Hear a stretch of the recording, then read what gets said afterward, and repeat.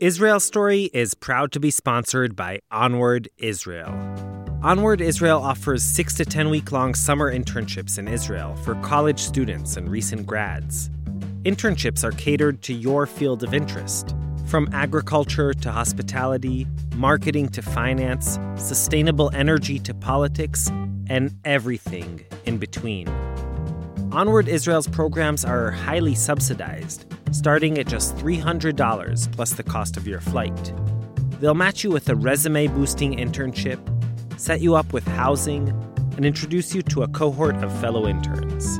Visit onwardisrael.org to discover which program is right for you. 2018 is going to be Onward Israel's biggest summer yet. So don't miss your chance to live, work, and play like an Israeli. Hey guys, it's Mishi. Thanks so much for all your amazingly supportive messages about my dad's health. He's still in the ICU and we're still very much in the middle of this whole saga, but hopefully he's getting a little stronger each day and will return home before too long. Outside of life in the hospital, we're busy at work on our last few episodes of the season and also on our brand new live show, Mixtape, which will be performing all across North America in April. But we wanted to make sure there was something new in your feeds. So today we bring you an episode from one of our favorite podcasts, which is also produced by Tablet Magazine. It's called Unorthodox. And if you don't already listen to it, I'm sure you will after hearing this episode of theirs. Unorthodox is hosted by 3 wonderful and talented friends. Mark Oppenheimer. I'm Mark Oppenheimer, 43 years old. I wear a lot of plaid. Liel Leibovich. Samal Rishon B'Miluim Liel Leibovich, straight out of Herzliya. And Stephanie Butnick. I'm Stephanie Butnick. I'm the deputy editor of Tablet and one of the hosts of the show. Last week, I got on the phone with them. Hey, guys. Hi, Mishi. Or as we say in New York, Shalom, Mishi. Shalom, Mishi. Shalom. Ma shlomcha. Ma shlamcha. Tov מאוד, מה שלומכם? Tov ma'od. Oh. Yofi. So, can you guys tell me what Unorthodox is? No, we don't know. Sure. Unorthodox is an English language podcast produced by Tablet Magazine that covers the news of the Jews all over the world. We talk about the news, but then we also interview guests. We have 2 guests every week, a Jew of the week, but then also a special Gentile of the week. So we try to be an extended family for Jews, but also for the Jew curious. We're like Israel Story, only without stories, or Israel, and with like half the guests being Gentiles. And a lot of inappropriate humor. We're not a podcast about religion. We're a podcast that's about Jewish people and non-Jewish people who have some sort of interest in this big old tribe. And so I pulled Liel and Stephanie in, and the 3 of us have different experiences. Liel is Israeli. Nachon ma'od. And Stephanie's the next best thing, which is she comes from Long Island, which is sort of like, being in... It's the other promised land. That's right. And I'm not. I'm from the deep frozen diaspora of about an hour and a half west of Boston. So I grew up around Irish Catholics. And so we all had 3 different experiences, and I thought that the 3 of us talking about it might shed some sort of light. And Mishi, we should say that this episode, we actually don't have a Gentile of the week in the traditional sense. We're talking to Golem, which is this amazing klezmer band. And then we also have Liel going to a Hebrew charter school, a public school in Harlem that has sort of a diverse range of kids. So on this episode, you'll hear sort of a good taste of Unorthodox. Because there's nothing we will not do to entertain the listeners of Israel Story. We love you so much. Yeah, we love you guys. So much. With that heartwarming / mildly embarrassing public display of podcast affection, I asked Team Unorthodox if they had any special message for you, our listeners. If you're listening to Israel Story and not Unorthodox, or Unorthodox and not Israel Story, you're like eating the bagel without the lox. It's just not a complete it's like Jewish a scooped out experience. bagel. Yep. You need both. You're not authentic. It's not one or the other. It's the 2 of them together. And we should say that other than being the host of a show we all love dearly, you also have the best hair in radio. Oh, the best hair. I think it's like Howard Stern, then you. And this is a painful thing for me to listen to because I often am teased for having some of the finest hair in American podcasting. But you don't have his volume. But I don't have your volume. No. Yeah. That's great. Thanks, guys. Thanks, Mishi. All right. Bye, guys. Okay, bye-bye. So without further ado, I give you Unorthodox. with their episode, The Kids Are All Right. Hey everyone, it's February, National Obscenity Month here in the United States. Just kidding. It's not. Every month is Obscenity Month here in the United States, which means that for those listening to this show here and abroad, please beware that our language may be as foul as the weather in New England in the winter months. This has been your obscenity warning. You look like you're an amazing teacher. I want you to teach me one of your favorite Hebrew sentences or phrases or something to say. Teach me how to say something in Hebrew. Luca? What are you saying there, my man?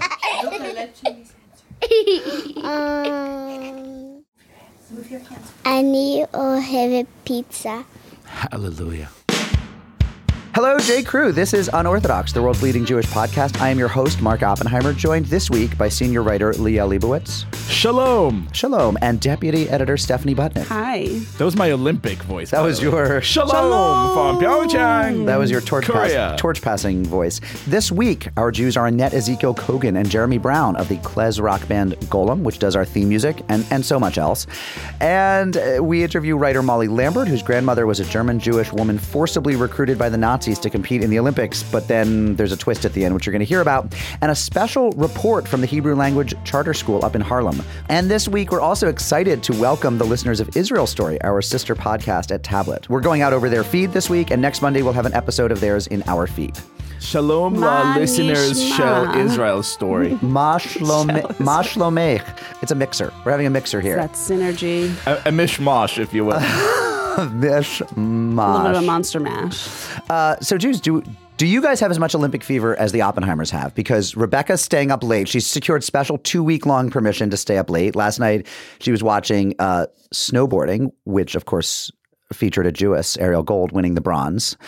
I'm just glad it's not ice skating because I hate ice skating. Come on. How could you love the Winter Olympics and hate ice skating? It's not a real sport. Anything that requires judging is not a real sport. Amen to that. Are you guys joking? Did you not see that triple XL? Like that you guys it's are awesome. Cray It's just, look, Rebecca even said to me, it was funny, a kid is so smart. She said, Dad, there's something about the sports where like judges hold up numbers at the end and it's also, what's the word, so subjective that like they're not why is snowboarding not subjective? Because those are all scored. Everything is scored. It is. Except for hockey. Skiing. Fast skiing. Going skiing fast. Downhill. But then there's skiing. also there's points for style and points for execution. Like not in the good ones. Some of them are just speed. You guys are cray. Fine. Anyway, I think like we need this. You know how now. you know the Winter Olympics is not a real Olympics? As much as I'm enjoying these last couple of days, when you have to make up names for the sports, which says nothing about the sport, like in the Summer Olympics, it's like running, right? It's like jumping, it's like bicycle and basketball. Like you know exactly what you're going to get. Here's like, what's skeleton? What's curling? Wait, skeleton's what's like luge? Who knows? Skeleton's like luge, You right? guys are crazy. Yes, but what do you do what does one do in skeleton? Cray. Honestly, like America needed this Olympics. America like does. we just needed something to like bring us all together, sit in front of the TV and watch it, even though it happened yesterday or tomorrow. I will say Ben is in Pyeongchang right now. Ben Cohen. Could he score? He can't expense you to Pyong. The Wall Street Journal's not in that. They're in austerity Theoretically, mode. I could go, but I don't even think I would get. You have to get clearance. You have to be. They all had to be background checked by the country. I mean, it's like very intense. You also have to sit in an Olympic village in Pyeongchang for 2 weeks. Yeah, like he's in some. I'm not exactly like rushing to get over there, but our friend of the show, Molly Ye, is there covering it for the Olympic Channel. She's the arts and culture like reporter and doing little clips for their website. She says Amy Buchanan of the Israel ladies figure skating team skated beautifully, and she had 10 points higher than her season's best. So yeah, I love also the part. Israel's skater Amy Christina Maria Magdalena Buchanan. It's like the Maccabee Games, right? It's The like fourth. we could pull in Skated beautifully. quarter For the Jewish Jewish state. people named Buchanan. Producer Josh sends us a message that skeleton is face down luge. So there you have it. I mean, like you guys try doing some of that stuff. That is insane. Hey, No, we won't. You know why? Because we're Jews. 'Cause We don't do that. face down luge may be the most goyish sport. I hereby nominate skeleton as the most. Like nobody's mother or grandmother's letting them do face down. Luge is one thing. Luge is bad enough. Luge is the line for you. Luge is the line. When Jeremy, you flip over you know and go what might face be a down. good thing to do on Shabbat afternoon? How about you lie down on this thing, and I'm going to send you 80 miles per hour face down this tunnel of I ice. feel like in we the weren't ice. even allowed to go like sledding. That's right. Sledding's a big one. I will tell you, Sid is like, she gets very kind of misty-eyed when it snows and I take the kids sledding. Because growing up on the Lower East Side, like, you know what they didn't do? Sled. And she tells how she used to say to her parents from time to time, like, we could go to Central Park. There are kids from our neighborhood who have done this. And they're like, no, that's like 20 train rides away. They made it sound like it was up in the Adirondacks to get there. And so, our kids are the first in the Fremer lineage, aside from my nieces. So you might have a skeleton daughter. Oh, God. In the future. 2036. Say it. Ellie, if you're listening. Ellie the Skelly. That is not news of the future Jews. How about news of the present Jews? Some bagel stories. First off, a 213-pound bagel sandwich was consumed in Brooklyn, I believe in the Greenpoint neighborhood, just last week. It was some sort of record. Record for what? Biggest bagel sandwich? Biggest waste of time. There were 40 pounds of cream cheese. There was 30 pounds of smoked salmon. There were tomatoes, onions, and probably baseball-sized capers, and 213 pounds. And the crowd went wild. This was at Acme Smoked Fish Corp and Zucker's Bagels. They joined forces. But more important, again, 2 bagel stories this week. The bagel emoji is on its way. The Unicode Consortium has released the list of the new emoji. Is the plural of emojis? Is the Unicode Consortium the new protocols of the Elders of Zion? Is that they what decide what comes next? In the Have you emoji. abandoned like banking and Hollywood? And they were all about that emoji newspapers market. just to go into the emoji business? Must That's be, smart. because one of the emojis that they're allowing into the code now is a bagel, and they say it's likely to be sliced so that we know it's not a donut. And it's coming sometime in 2018. They released their new batch, and that was last time we got the unicorn. That was a big deal. At one point, we got shrimp tempura. What do we want for 2000? Hold on, but I would say- No, I'm not okay with this bagel. No, nor am I. Sorry, why? So Not first at of all, the lack of a bagel emoji has been something that Jewish texters have been bemoaning for a really long time. Bemojing for a very long time. That's like deep Jewish web. It's actually really, there's such a variety. There's we got a taco 2 years ago, there's a lot of food on there. Why you None hate of them them as? look anything like a bagel. And there's one that's eggs in a pan. So you could use that for shakshuka, but we are at a loss culturally. So Jen Snow, who works at Russ & Daughters, she started using the CD, the yellow, a gold CD emoji for a bagel. Because who's using CDs anymore? You might as well repurpose and so it. that was working, and that was working for a while. This bagel is a lender's bagel cut in half. Looks so dry. We'll put a picture in the newsletter. It is just not the bagel. Here, I'll show you. It's just not the bagel you imagine. No, that looks disgusting. It's a plain bagel. It's a donut of some. It's too. Yeah, and they gooey. had to cut it in half so it wouldn't look like a donut because it looks like a donut. And it's give me a It needs to bagel be with toasted. lox. No, but it needs to be toasted with brown crust around. If it were toasted, it would read It's as just a bagel. upsetting me. That's horrible. I think it's in such small portions. Hey, this week in Gal Gadot, Liel, what do you have for us? There is a weekly- a new week, a new Gal.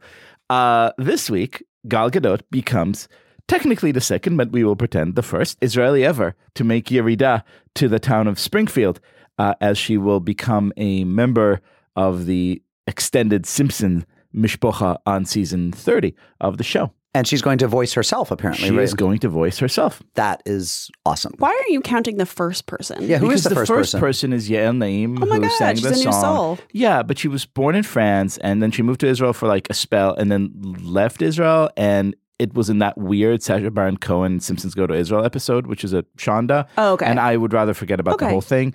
And Gal Gadot deserves. But I will say, the honor. El Naim has that song that was on the Apple commercial for a really long time. I'm a new soul. Oh, really? Yeah, that's her. Oh, is That's that who her. that is?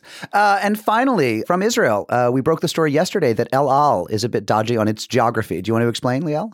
So, as all good stories go, the chief rabbi of Ukraine, of course, and Chief Rabbi Yaakov Bleich. Chief Rabbi Yaakov Bleich, Bleich. who's a cool dude, is flying on the new 787 Dreamliner Boeing from Newark to Tel Aviv, is on this Dreamliner. And it's a brand new plane, and everyone's...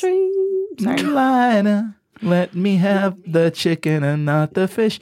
And so he's playing around with in-flight entertainment, and there's this feature in which you just click on this interactive map and you see cities, right? So Warsaw, and you click on Warsaw and it says the capital of Poland. Warsaw is blah, blah, blah. You click on Toronto, it says the capital of the province of Ontario, blah, blah, blah. You click on Jerusalem, what do you see?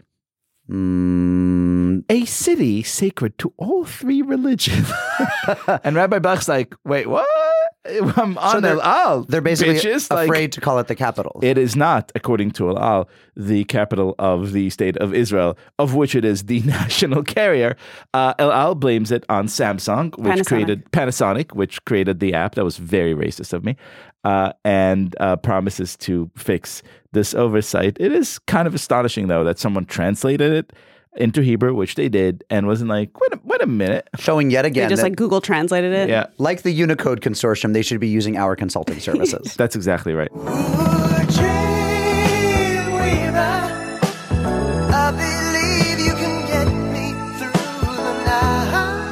And now a moment with our new producer, Josh Cross, who has hit the ground running. Hi, Josh. Howdy. Howdy.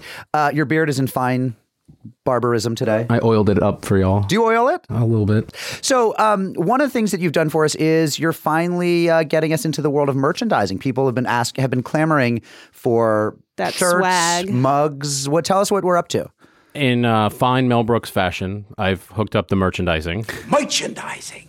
Merchandising? Merchandising! Merchandising! We put the picture's name on everything! And if anybody wants to go to bit.ly/unorthoshirt, that's bit.ly/unorthoshirt, you'll see our regular logo. There's a logo that we put on stickers. On shirts, Onesies. onesies. No, I mean, I need to have a fourth child just to put a onesie on them. We sell unorthodox Bitcoin. There's a luge. And we actually have a coupon code that'll go through the end of March, which is Unorthodox Launch 2018. The U and the L are capital. I don't know if that matters.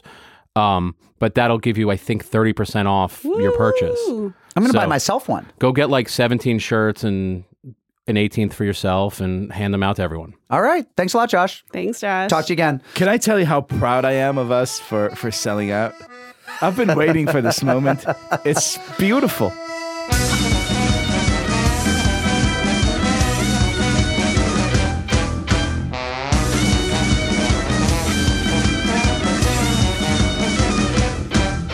We're just gonna do a sound check for your Voices. Yeah. Tell us about your childhoods. Happy, unhappy? Pretty good. They're musicians. Better than average. Come on now. Of course they're Jeremy miserable. was a Kind of violin virtuoso, child prodigy. Yeah. Virtuoso implies something different. Right? Child prodigy, which is Were you like Heifetz good? No. yes, But I was like, yes, he's just really modest, but I think so. no, but I was just one of those like 4 or 5 year old kids up. You got it starting early. to play concerts and starting so young with it. By the time I got to college, I couldn't take another minute of classical music, and ended up here. You offboarded. Thankfully.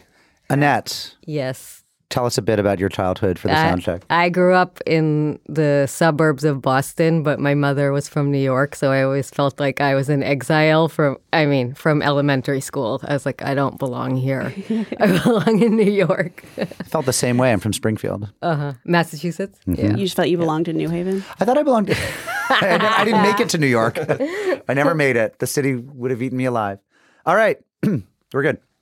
Okay, this week we are so lucky to have Annette Ezekiel Kogan and Jeremy Brown of Golem. They are our theme music. They are us. Sound of Unorthodox. And in addition to being obviously our theme music, they are a leading reinterpreter and innovator of Yiddish and Eastern European music. They're theatrical and energetic and devoted to tradition. They perform nationally and internationally in rock clubs, festivals, theaters, weddings, bar mitzvahs, you name it. And we are just so lucky to have you guys weekly and also here IRL in the studio. Yeah, welcome, guys. Thank you. So I first saw you. I'm going to claim the credit here. When we were conceiving the podcast and we realized we needed music, I said Golem because I first saw you about 15 years ago at the weddings of my friends Aaron and Elaine. You of course remember them because you remember everything you've ever played, right? They're still married, 2 kids. Oh. But then I got your CDs and I started listening and I've seen you a couple other times, and so I just knew this was it. So I'm having a little bit of celebrity tremors in your presence right now because you've been part of my oral soundscape for a long time. So I saw you about 15 years ago. When did the band come together and how? So the band, oh my God, I can't believe it's this long, but the band came together. Our first gig was in November 2000.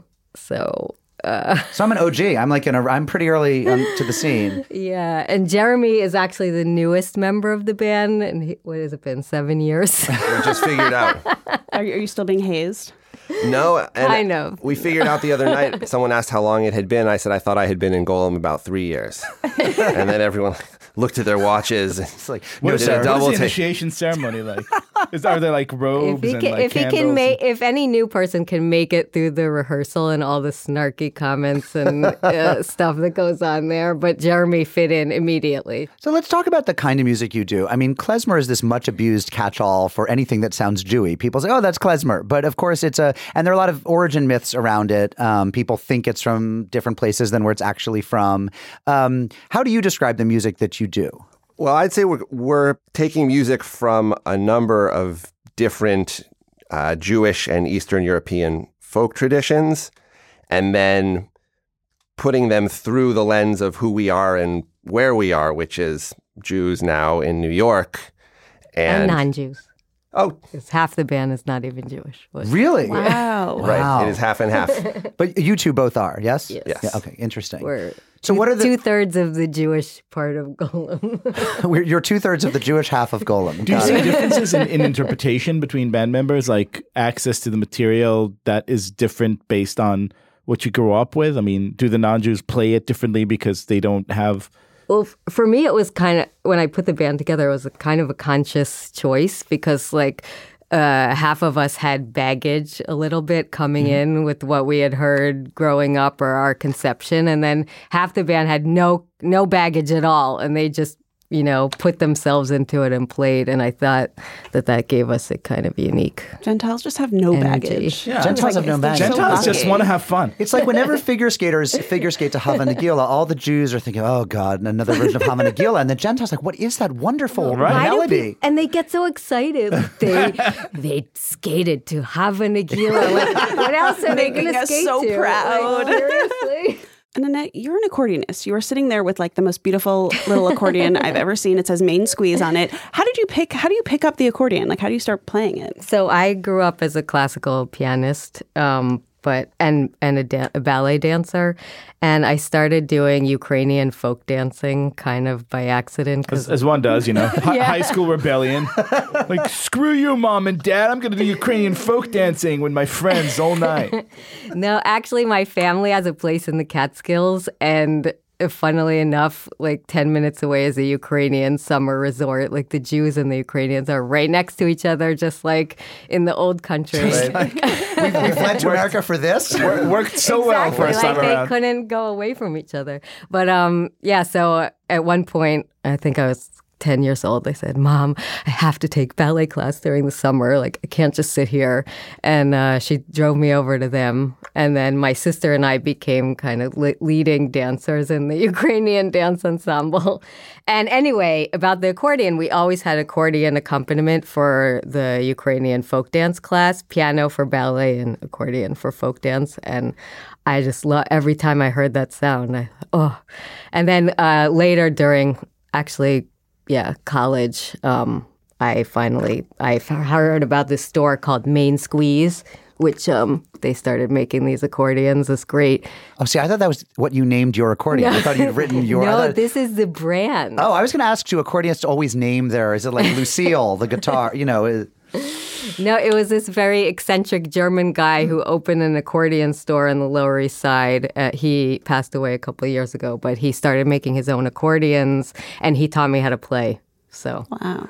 Who do you say is the greatest living accordionist? I think it's a guy named Ismail Butera who lives in Queens, and he's just amazing. He also plays klezmer. Jew or Gentile? Gentile. Future guest of Future Gentile of the Week on He's Unorthodox. half Sicilian, half Albanian. Oh, wow. Oh my God. All right, will you play us something? Tell us about something and play it for us, please. All right. This is a song called Odessa, and it's actually a Yiddish theater song. But we changed it into our kind of, we play it, the first song of every rock set we do. It's like our klezmer punk anthem. Awesome. But this is just the two of us, so you have to imagine the drums. I'd like to introduce you the way they do the musical acts on Saturday Night Live, if I may. Yes. Ladies and gentlemen, Golem. Раз, два, три, четыре.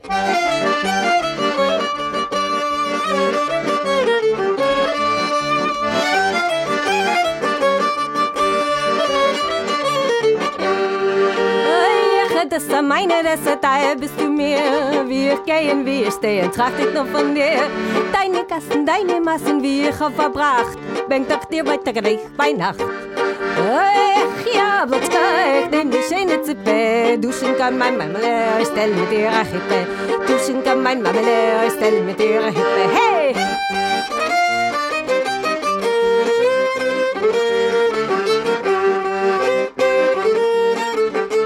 Ich hab gehört, viele Lieder singen Gitter. Man singt sie alle mit größtem Interesse.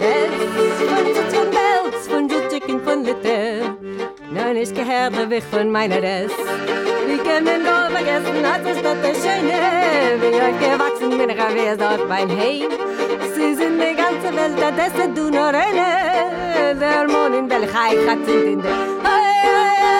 Reste, meine Reste, Teil bist du mir. Wie ich gehen, wie ich stehe, tracht ich noch von dir. Deine Gassen, deine Massen, wie ich hab verbracht. Bringt doch der bei Tag, bei Nacht. Hey, hey!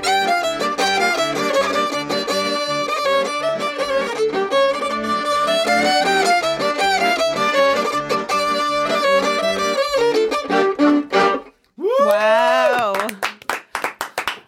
That is amazing. So you guys didn't see this, by the way. You guys listen at home, but Mark was dancing on the table the whole time. Yeah, that was With bottles on my head. Yeah. No less.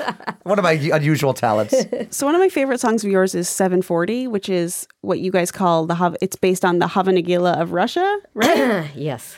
So by Havanagila of Russia, the Soviet Jews, their most popular Jewish song, or the song that everyone thinks is the Jewish song, is called 740, and it's actually about a guy taking a train at 740. And my husband is an immigrant from Ukraine, and he actually, through this whole process, we recorded the song. We've been playing it for years. And then I told him, by the way, American Jews, nobody knows the song. He's like, what? I thought like everyone gets the reference. Like, no, nobody does. Is it like, are Everyone gets 740. But it's just weird. Why wouldn't that come name. over? It's strange. It's not like what people are figure skating to? No. The way Havanagila has? I mean, in the Soviet Union, if Soviet Jews were doing a Jewish figure skating thing, which would never happen, they would be doing it to that. But That's so crazy. I love that name.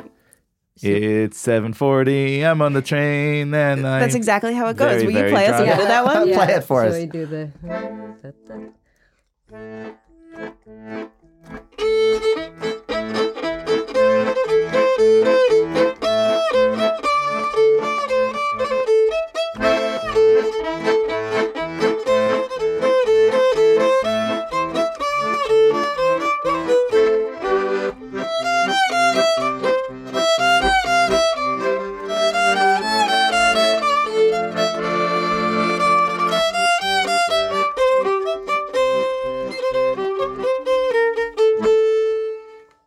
It's nice. I like that much more than Mark, I I like think we could Havanagila. promise our listeners here that if you and I ever become the first all-male duo to skate in the Winter Olympics, is this our song? 740. 740. I love this. So is this All the like, way. Hold I us feel to like I that. could like horror to that. Like, is Absolutely. that, yeah, is that the song of Russian weddings? Yeah, in like a circle dance. And there's just no Havanagila. No. I mean, no, they know Havanagila too, but this Because is, this is the one. I mean, everyone. It's yeah. American now, so they know it. I have to say, the wedding I saw you play, I've never seen Ruach at any wedding like at that one. The dancing was insane. This was before your time, Jeremy. Obviously, this was back in the early days of Golem, but it was insane. And I had just been married like months earlier, and You were like, Oh, why? no, we just missed didn't I it. do yeah, and we'd had a playlist that I had burned onto a CD. What's a CD? Yeah, it's a bagel. Actually, it's a bagel It's a emoji. bagel emoji. If you need a bagel emoji, you use the CD. You could renew your vows. Well, maybe at year 18. Are there politics to the musical scene that you're in? Are there haters? Are there people trying to take you down? Yeah, I mean, I think it's always in the klezmer scene. It's, are you authentic enough or are you not authentic enough? So I don't know. How do you deal with that? Are you straight out of Kiev, or are you? I just don't care. You just don't care? Every traditional music scene that I've come across, it's really a big struggle between, well, I don't know, a big struggle, but a occasional conflict between the people who are really trying to stay 100% loyal to what they see as the tradition, and the people who are letting the tradition grow and breathe and change, or want to see the tradition change. Yeah, I have a friend who's very deep into the trad and old time scene, and he says like the bluegrass people hate the trad people, and then within trad it's like, are you trad enough? Like, are you back in Civil War times, or are you, it's a very political scene, right? Yeah, I mean, my idea at the beginning was from the get-go, I didn't want to be try to be authentic, because I loved like klezmer conservatory band and all that stuff growing up, and I didn't want to try to do that. What's the point, So my idea was kind of to do klezmer music as if it's being written now. We started doing original material, I'd say, like 10 years ago. I don't know. Recently in our history. But at the beginning, I wasn't interested in that. I just wanted to find old songs and sort of do new versions of them. And I would have my source material, and I would never play it for the band so that they wouldn't be affected by that and could just do their own thing. I would just say, this song, it goes kind of nye. He's like, well, what's the rest? I'm like, I don't know. You do it. So will you play us before you go? Will you play us something original? Mikvah, which is the song that you use in the podcast. Yep. It's about a girl immersing herself into the mikvah bath before she, Yeah. It's perfect. Gets married. Could you play? I think it'd be interesting for our listeners who identify so strongly with our theme music to hear like a minute or two of it, so they see where it goes.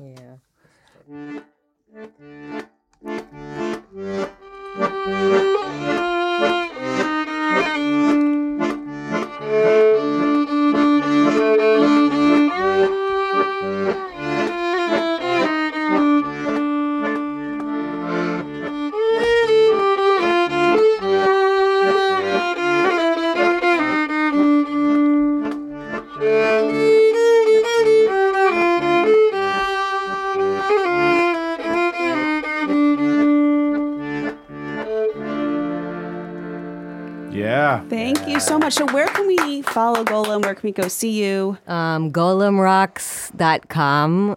Golem.com was taken. So who took it? A long time ago. What sort of apparition or There's also beast? a German death metal band called Golem. And I was thinking of writing to them and saying, guys, you should just give us a name. As you know. It's only fair. But so far, we coexist on Amazon and other places. Annette Ezekiel Kogan, Jeremy Brown, thank you guys so much for coming in. And our listeners should go to golemrocks.com to hear more from you guys. They should. Thank you for being the sound of Unorthodox. Thank you. If I will go to Warsaw or to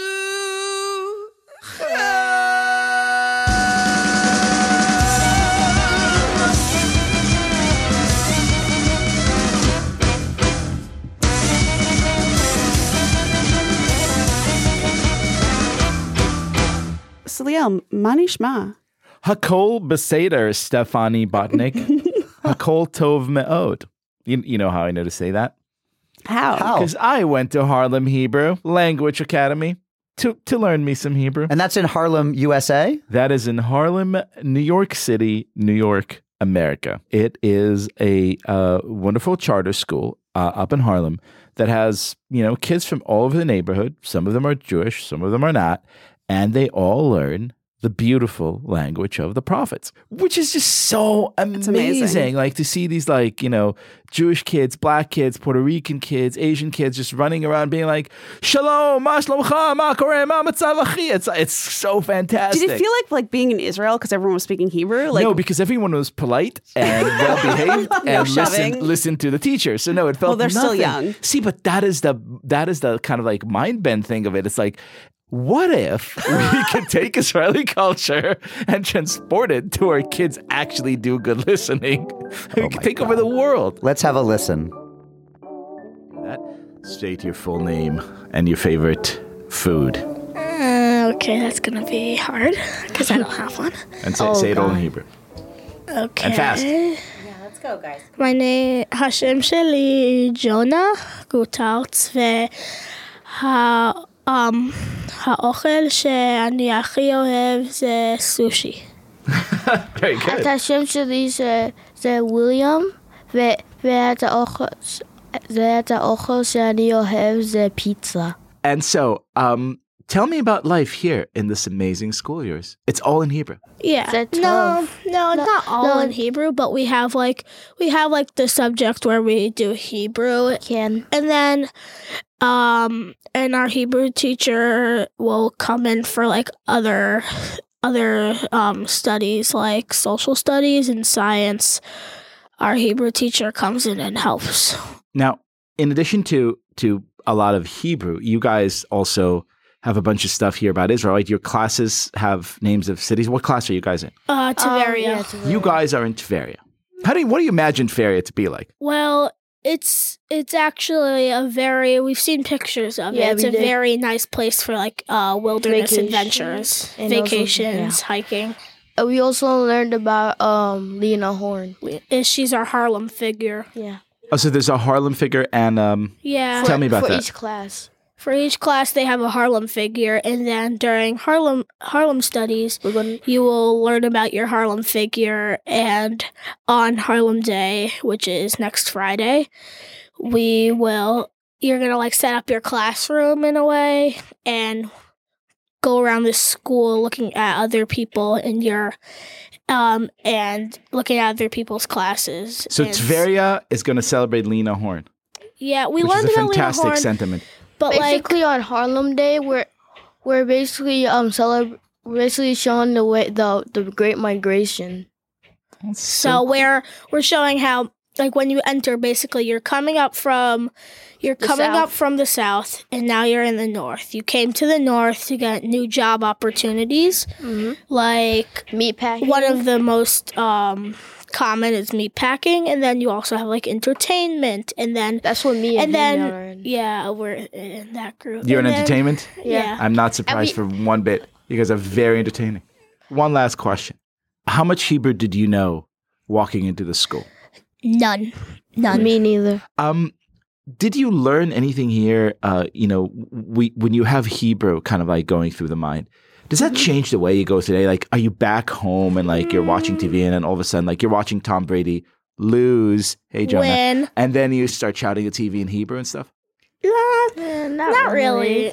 Honestly, it's sometimes. Not like Tom Brady rarely loses, so it's hard to do that. It's really hard to do that. But and I will yell at Belichick for doing wrong things during the draft. In Hebrew? In Hebrew, yes. Okay, let's do this. But I won't do it to Tom Brady when he loses. Let's do it. You're watching the draft. It's Belichick. He's making terrible decisions. Take it away. In Hebrew. Lama! William, where do you find yourself? What do you shout in Hebrew?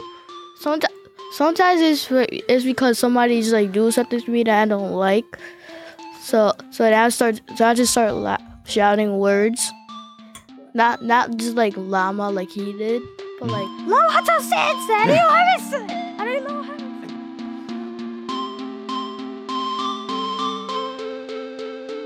All right.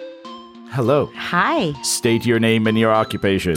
My name is Lindsay Malanga, and I'm the head of School of Harlem Hebrew. How did you get here, Lindsay? This is a great question. As I told you before, I was the previous superintendent of Democracy Prep Public Schools. And one of the things that I came to realize in my career was that I wanted to ensure that I was serving a diverse population. And this school is a diverse by design school. And so when I had seen the job posting, I questioned whether or not they would even let me be the head of the school because I don't speak Hebrew and I'm not Jewish, though both of those things don't matter because they embrace a diverse by design model. So who goes here? You know, we see a lot of kids from, of course, District 3, but we also get District 3 in New York City, the zone, right? Because as a charter school, that's like the first preferences. Which would be Harlem and... District 3 stretches across the city, Upper West Side and Harlem. Mm-hmm. But we have students from outside of the district, from the Bronx, from Brooklyn. amazingly from the east side of Manhattan. So we see kids from everywhere. And of course, we're attracting students whose families want them to learn the Hebrew language, but we're also attracting students who just live in the neighborhood, whose families want their kids to go to the neighborhood school.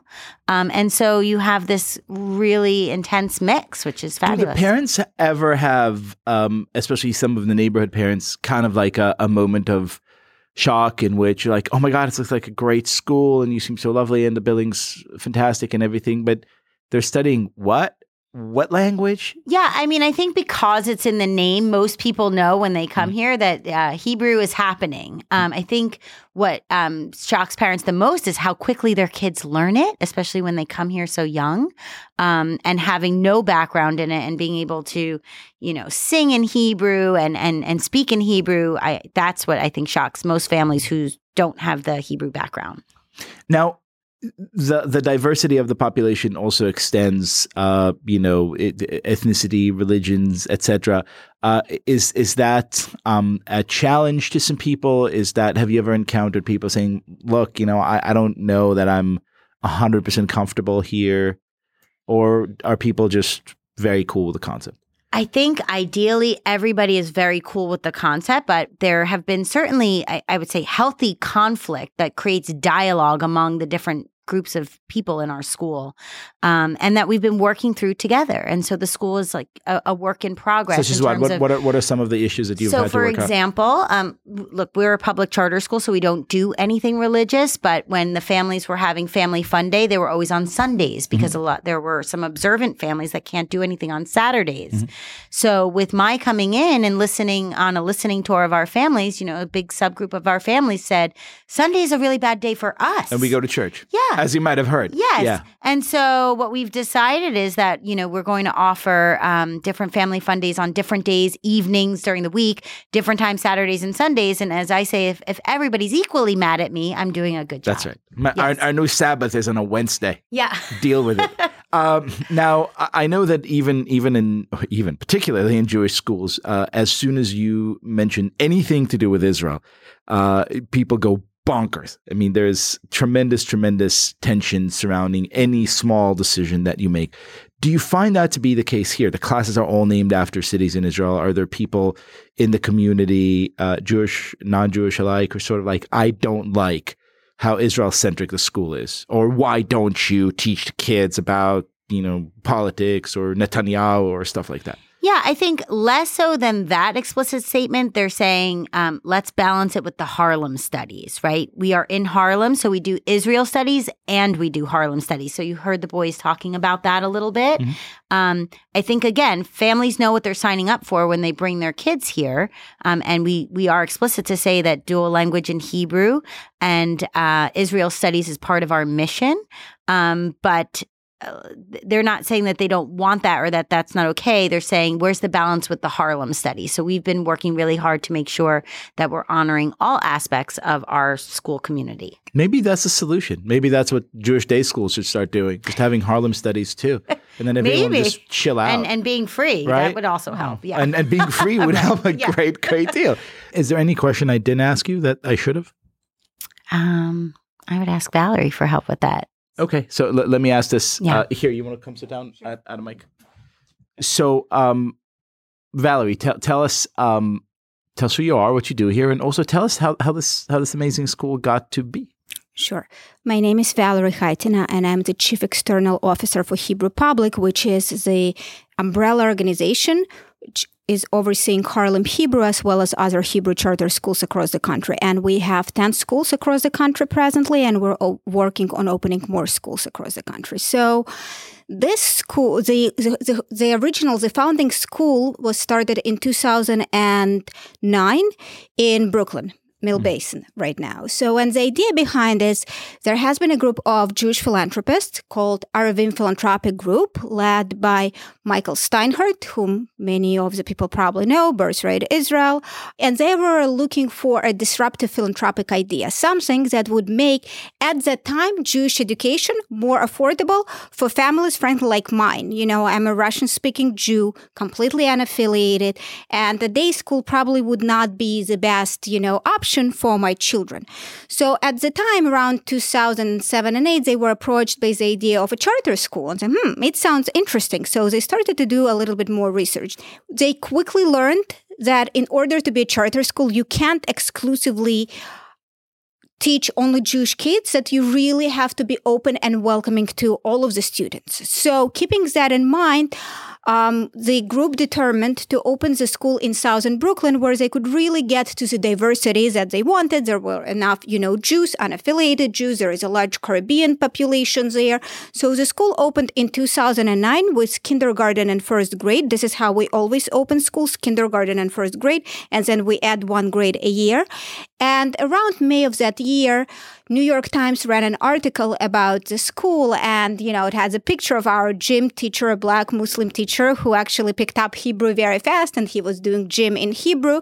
And at that time, we started getting calls from all over the country from people who are interested in opening similar schools.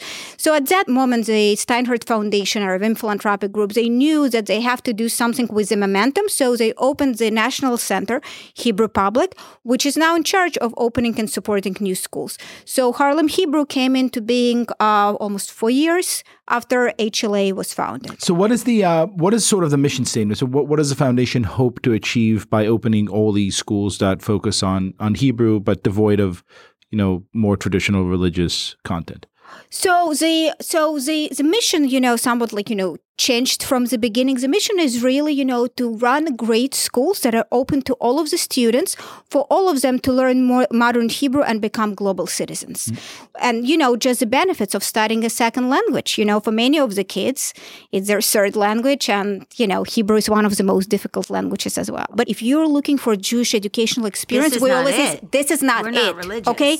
We cannot supplement. So it's very, especially for the Jewish audience, they get nervous that we're competition. In all honesty, this is not it. Although I would say in a weird way, if we're being candid, you are a competition because, two very important reasons. First of all, the price is not just, it's not just a practical matter. I think it's also very much a philosophical matter of, what constitutes a community and, who could afford to get in or out. But then also because you create this environment that is deeply rooted in language and in culture in a way that strangely bypasses, or I don't know if strangely, but bypasses a lot of the kind of self-doubt and worries and conflicts that a Jewish day school simply can't avoid. Right? I mean, because it's not an internal communal dialogue that takes on all these nuanced historical conflicts. It's something much sunnier and much less, much less weighted. You could just say, well, we took the religion out of all aspects of what we're teaching. So that, I think, helps. Right. Look, and we are sharing best practices with Jewish day schools, Hebrew education. Hebrew educators from Jewish day schools come here, I would say almost every month. There is another group here to learn how we do Hebrew. So we're cooperating with them in that matter. And this is definitely a place for Jewish families who may not fit into the traditional standards. We have, biracial families. We have families with adopted children. They just feel more comfortable in this environment. And that's for sure, right? Yes. Okay. Rock on. Thank you. Thank you. Oh my God, the kids were so amazing.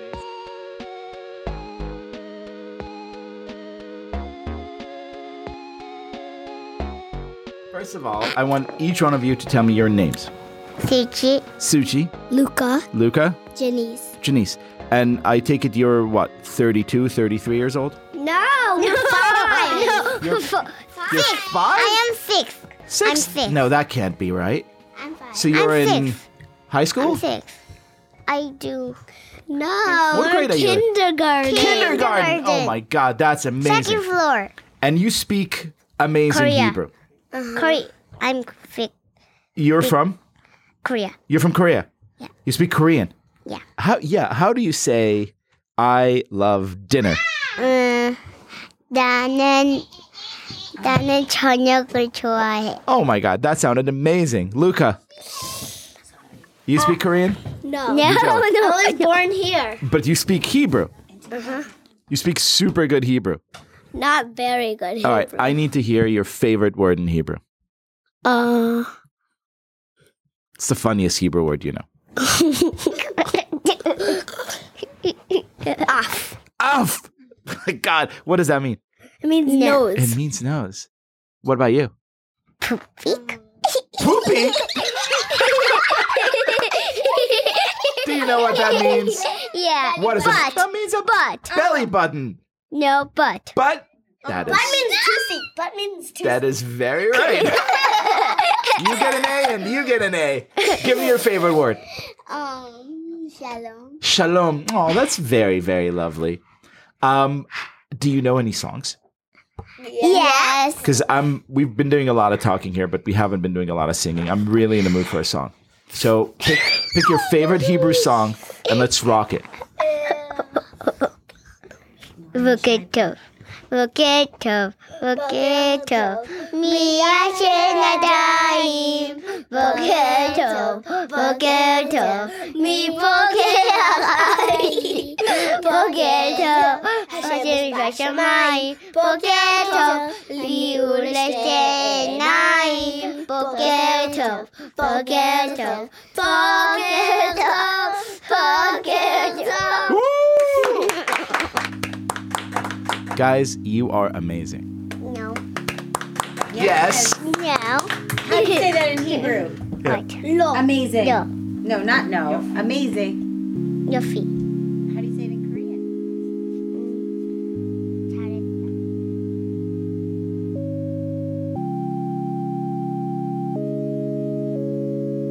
That was Liel Leibowitz visiting Harlem Hebrew Language Academy Charter School in Harlem, New York, USA.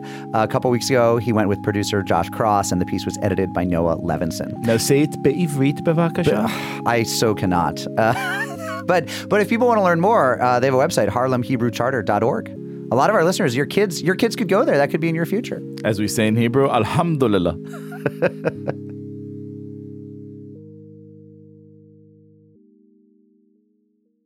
A couple new newsletter subscribers this week. We welcome the law firm of Nina Glass and Nancy Zimmerman. Nancy Zimmerman, who, of course, is close cousin to Bob Zimmerman, a.k.a. Bob Dylan. And she's going to get him on the show for us, right? Yeah. Absolutely. It's good to have Nina and Nancy join the law firm. The newsletter that they now are eligible to get as partners is not the regular tablet newsletter. It is not. To get this newsletter, you want to sign up at the bottom of one of our show pages at tabletmag.com/unorthodox or send an email asking for it to unorthodox@tabletmag.com. That's the best thing you can do to help us keep going. Just keep, getting the newsletter, join the Facebook group, rate us on iTunes, subscribe on iTunes or Stitcher or wherever. You can also advertise with us. Join Harry's.com and many other fine businesses who have advertised with us and, be part of the family. Also, another way to be part of the family, come to one of our live shows. We have one coming up Wednesday, March 21st at JCC Manhattan. We're working on superb guests for that. Including Bob Dylan. And Nancy. Who, by the way, this is really easy to do. Let's do like the Nobel thing. Let's announce Bob Dylan as the guest. Then Bob Dylan doesn't come. And we're famous and he looks like the asshole. So our guest on our next live show will be Bob Dylan. Bob Dylan. New newsletter subscriber Nancy Zimmerman has scored for us, her cousin, Bob Dylan. Also, there are some other places where we can be seen. We occasionally get out in the world without, we occasionally get outside the studio. I, for example, was just at Temple Isaiah in Palm Springs, California, which was awesome. Awesome. You guys, where have you been? Where haven't we been? Where haven't we been? I was on Fake the Nation with Negin Farsad. She's been a guest on here a few times. It was really, really fun. We talked about the stock market, tax cuts, the government shutdown, sort of like something new and different for me. I will be going on Fake the Nation this Thursday. I'm feeling a little bit of you'll get there. You'll get there one day. One day, Mark. One day. Yeah, I mean, Negin's great, and you can listen to it. You could just search. Fake the Nation has its own site. Yeah, but tomorrow on Wednesday, we are answering to a higher power. Stephanie and I. Yep. We're going to be on Jesuitical, which Oh, my is Lord. the Jesuit Unorthodox, with Ashley McKinless, who's been a guest here. And The Catholic Unorthodox, the podcast for Catholics. You're going into the Lion's Den? I'm very excited. We're actually, I don't know if you remember from the live show, James Martin said, Father Jim, please, said that his Jewish friends pick what he gives up for Lent each year. So they basically asked Liel and me to come on the show and basically pick what they should give up for Lent, which is something we take very, very seriously. That is heavy. We've been discussing for 2 weeks now. We have some good ideas. Yeah, we have some good Not ideas. to be revealed until. It feels a little messed up. Like I'm a little uncomfortable with the general idea. But I'm totally comfortable. Oh my Lord! But I think what our twist is going to be is I that love being in positions you of and power. I will also give something up for Lent. I think we'll drop that on them. I think that would be amazing. Something different. Guys, we do something pretty hardcore ourselves on Yom Kippur. Like that's why we've got a different But thing how going. long do we do it for? Right. Well, all right. Let's go to the mailbox. Mailbox, got a letter in the mailbox, got a letter in the mailbox, mailbox. Dear Unorthodox, can you please look into why so many synagogues have the same name? I have to believe that Jews are creative enough to come up with unique names for their unique houses of worship, but everywhere I turn, there's Temple Emmanuel or Congregation Beth Israel or Congregation Rodef Sholem. Thank you for adding a thoughtful dash of Judaism to my weekly commute, Andrew Kaplan. So I went to an expert. I went to Jenna Weissman-Josselit, tablet contributor and historian. She wrote The Wonders of America. She recently wrote Set in Stone about the Ten Commandments. And I said, we have this listener, Jenna, who wants to know why shuls all have 5 names. Why are we so uncreative? She writes back, a great question. The answer, I suspect, has less to do with creativity and more to do with branding, so to speak. All the names you reference have the weight of tradition. Many synagogues in the U.S. started out as local associations whose members were drawn from the same geographical area in the Old World. But as those ties dimmed and became increasingly less meaningful, and as more and more of these small-scale congregations faced with dwindling numbers joined forces with one another, the new members had to come up with a more inclusive name. To that end, they turned to the Bible, which also made great sense in the American context. So surely you couldn't go wrong naming your synagogue Mount Sinai or Zion or something like that. Hope this helps, Jenna Weissman-Josselit. So that is a huge part of it, right? Is that basically when these little Landsmannschaft and these little like shuls based on the old town that were like sons of, Bialystok or whatever, merged with other things, they had to come up with big, broad names. That still leaves the question of why certain congregations are like why a lot of Reform temples became Rodef Sholem, which means pursuer of peace. Like you'll never find an Orthodox congregation called pursuer of peace, but every city has an old school Reform temple called that. I think it's like if you're starting a temple and this is 50 years ago, 60 years ago, whenever, it made sense to pull the name that was a popular synagogue name. Like, they'll know it's a Reform synagogue. They'll sort of have associations with this other big synagogue in this other city that they may have been coming from. It's interesting, like what new synagogues are naming themselves. It's like all the Ray's Pizza in New York, each claiming to be the original Ray's Pizza. It's like, no, we're the original Rodef Sholem, man. We make the best slice. Yeah, and they're like, of and God. we're only by the pie. Like, Yeah. we're the race that does no slices. By the way, but that's the race I don't go to. Right. But I kind of feel like there's a huge missed opportunity. Like, they could be naming stuff like Liel's House of Worship. No, like if you do all the peaceful Mark's thing in the Bible, Saturday Club. Man, there's a huge chunk of unpeaceful thing in the Bible. Like imagine Beth, Wrath of God. Yes. Kehilat, Smiting. Like there's so much good stuff. It's true. And there is some creativity in the new ones, right? Like sometimes they'll call themselves like, Beth Plagues. Or like, Hear Our Voices or something. There's one in Brooklyn, right? What is Lab it? Shul. Or Lab Shul, yes. Or The Kitchen. I think is it in San Francisco has The Kitchen. Oh, I like that. Yeah. What does Ikar mean in LA? What's Ikar? Ikar means the essence. The essence. There you go. Very so that's good. By the way, I was words. saying Icar for a long time. That was so embarrassing. Oh my God. I even said it while I was in LA. The new Apple product, the iCar. Anyway, Andrew, It's the great. shul it's the car that self-drives you to shul. On Shabbat. On So you Shabbat. don't have to worry. It's Reconstructionist.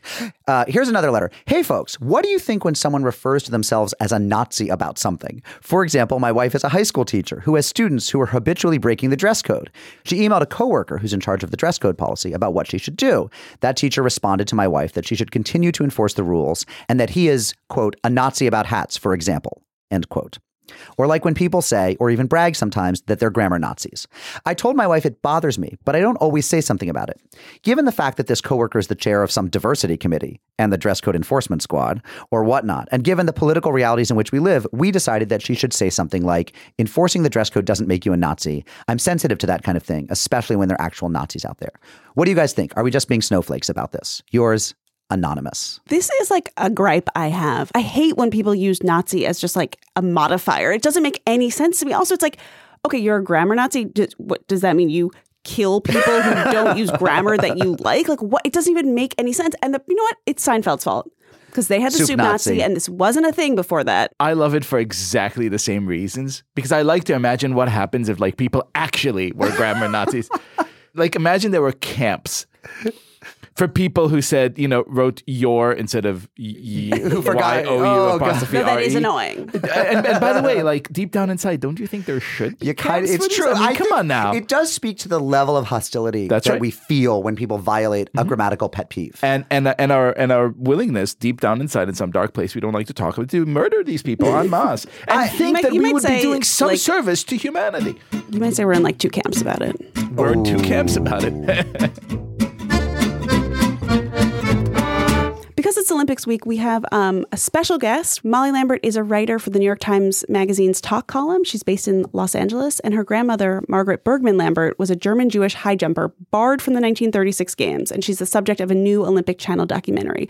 Molly is also a member of the No Olympics LA Anti-Olympics activist group. Molly, thanks so much for calling in.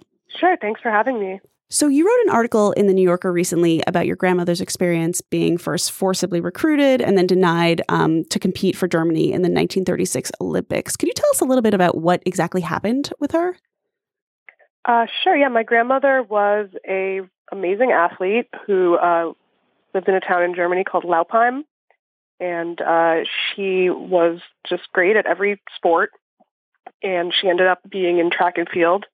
And so she was recruited to compete for the Olympics. And, as this was happening, there was obviously also a lot of other things happening in Germany at that time. So we hear.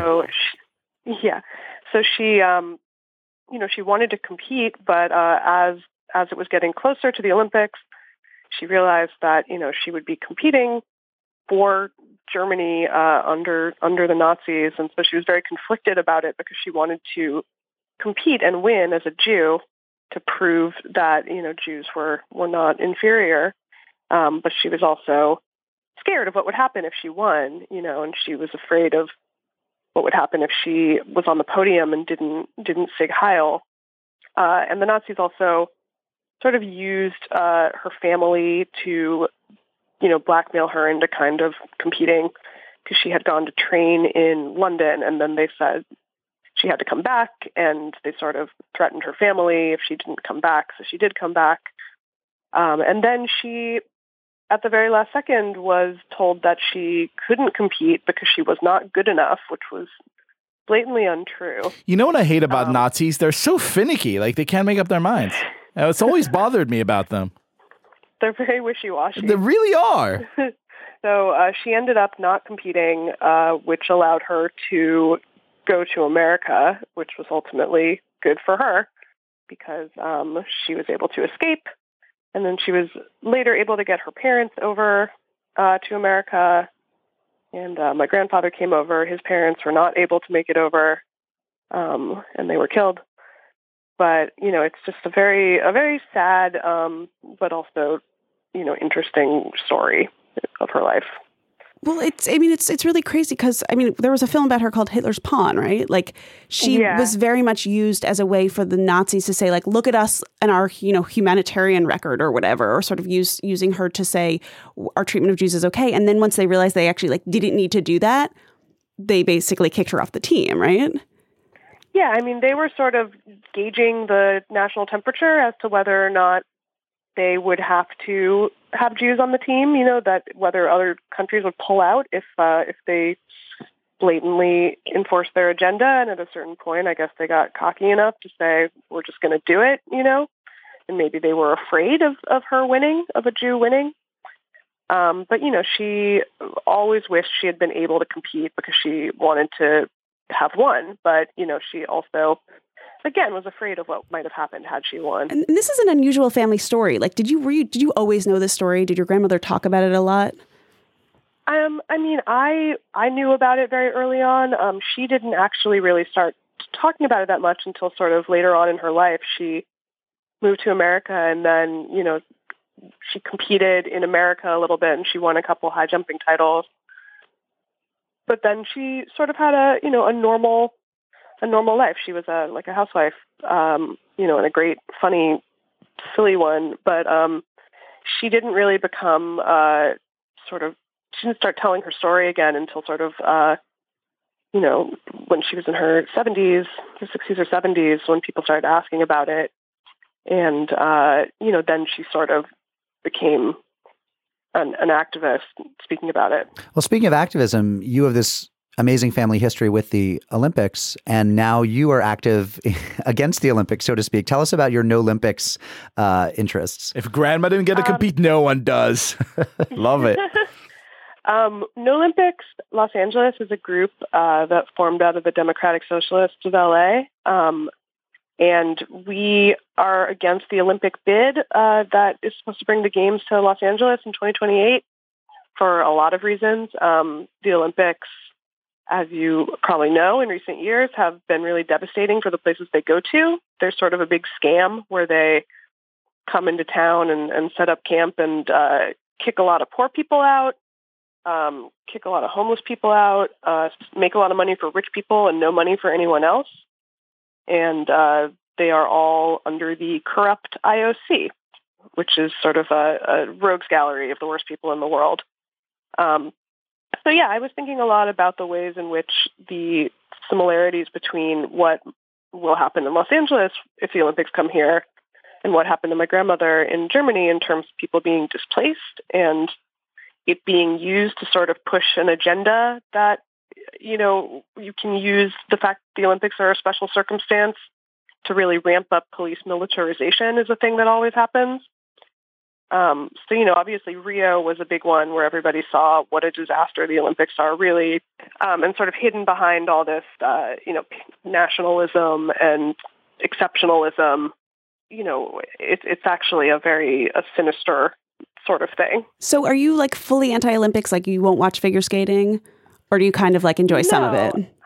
I enjoy the sports, and that's the thing too, is like with a sport like figure skating especially, it's we could watch women's sports all year. They just don't show them. So making it that the only time we get to watch these sports be broadcast on television is during the Olympics, because female sports are marginalized in sports media is also ridiculous, So I think that we should be, I would prefer that we just be able to see female athletes compete year round rather than being told like this is the time you get to watch female athletes is during the Olympics. Molly, I share all of your dyspeptic feelings about the Olympics, and I love your writing. People should go read your piece in the New Yorker. It's at newyorker.com, My Grandmother, the Nazis, and the Shadow of the Olympics. And we're really grateful that you joined Unorthodox this morning. Thank you so much. Oh, thank you for having me. All right, take care. Go watch some Olympics now. I'll watch some figure skating. We're not against sports. We're just we're against the way the Olympics operate, and we want the IOC abolished. So check out our website at noolympicsla.com. noolympicsla.com. Thanks. We will get the word out. Thank you so much. Thanks, Molly. Cool. Bye-bye. Thank you. Bye. Bye-bye.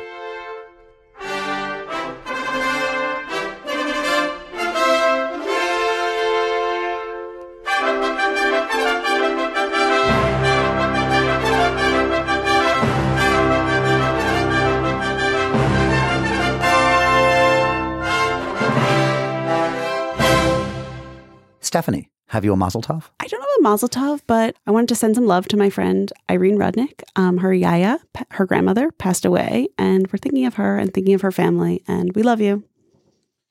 May her memory be for a blessing. Liel. I'm going to go on the same sad train here.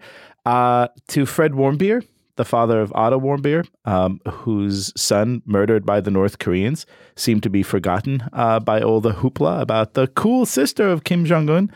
A young Jewish man who lost his life to this murderous regime. We're with you. And Fred was at the Olympics, which yes, he was. an amazing Guest thing. of Vice President Mike Pence. I stand with that. I just have some shout outs this week. A big shout out to Laura Levy, and then a shout out to Facebook group members Josh and Anna Oberdorn and their baby daughter, Catherine. This is a new baby daughter. I went to Anna's Facebook page and Catherine Oberdorn. That's Catherine, a strong name. I like that. strong name. I did a little Facebook stalking and saw a picture of Josh and Anna, and they may be the best looking young Jewish couple I've ever seen. So there's hope for us yet. That kid's going to be an Olympian, is all I have to say. An Olympian or a model or a Now I Nobel wanna see Prize the photo. winner, or Show me the photo. They're gorgeous. And finally, to Kevin Lieberman, your friend Ethan called and left a message on our voicemail line, just saying how much he loves you and cares about you. So Kevin Lieberman's the Duke student who's at grad Yes. school at Michigan, the Mishmash. Yes, and came to our live show. Yeah, he's and the best. No, or was it Limud? Where did I meet Kevin Lieberman? He came to Limud. He came to Limud. So, but look, it's not just that we love you. Your friend Ethan calls us to say that he loves you. I mean, Kevin Lieberman, you're a superstar, Kevin Lieberman. You're loved by all. Also, Kevin Lieberman with just an I. Is it Lieberman? I think it's Lieberman, but we'll have to. I always pronounce the name Lieberman. And finally, a collective mazel tov From us all. Yes. From us all From the heart. to Bum, ba, da, bum. Oh, sorry, I'm doing it. we're throwing to you. Yeah. To our tablet colleague Yair Rosenberg, who got married to the lovely Rachel, and we are so excited for them, and we just wish them the best. Absolutely. Yair is, to many people in the Jewish world, he is the face of the Jews because he has 8 trillion Twitter followers and he tweets about Judaism relentlessly. And Rachel? And since both he and Rachel, who is amazing, both write for us, now that they're married, I think we could just pay them collectively.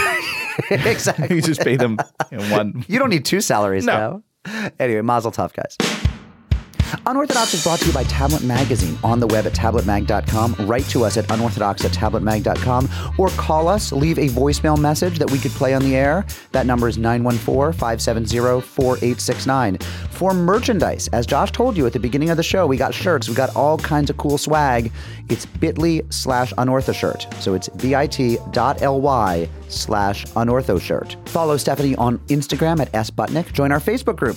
Our show is produced by Josh Cross and Shira Talushkin with help from Julia Frakes. Our artwork is by Esther Werdiger. Our show is edited by Noah Levinson, and our music is by Golem, online at golemrocks.com or on today's show. You just heard them.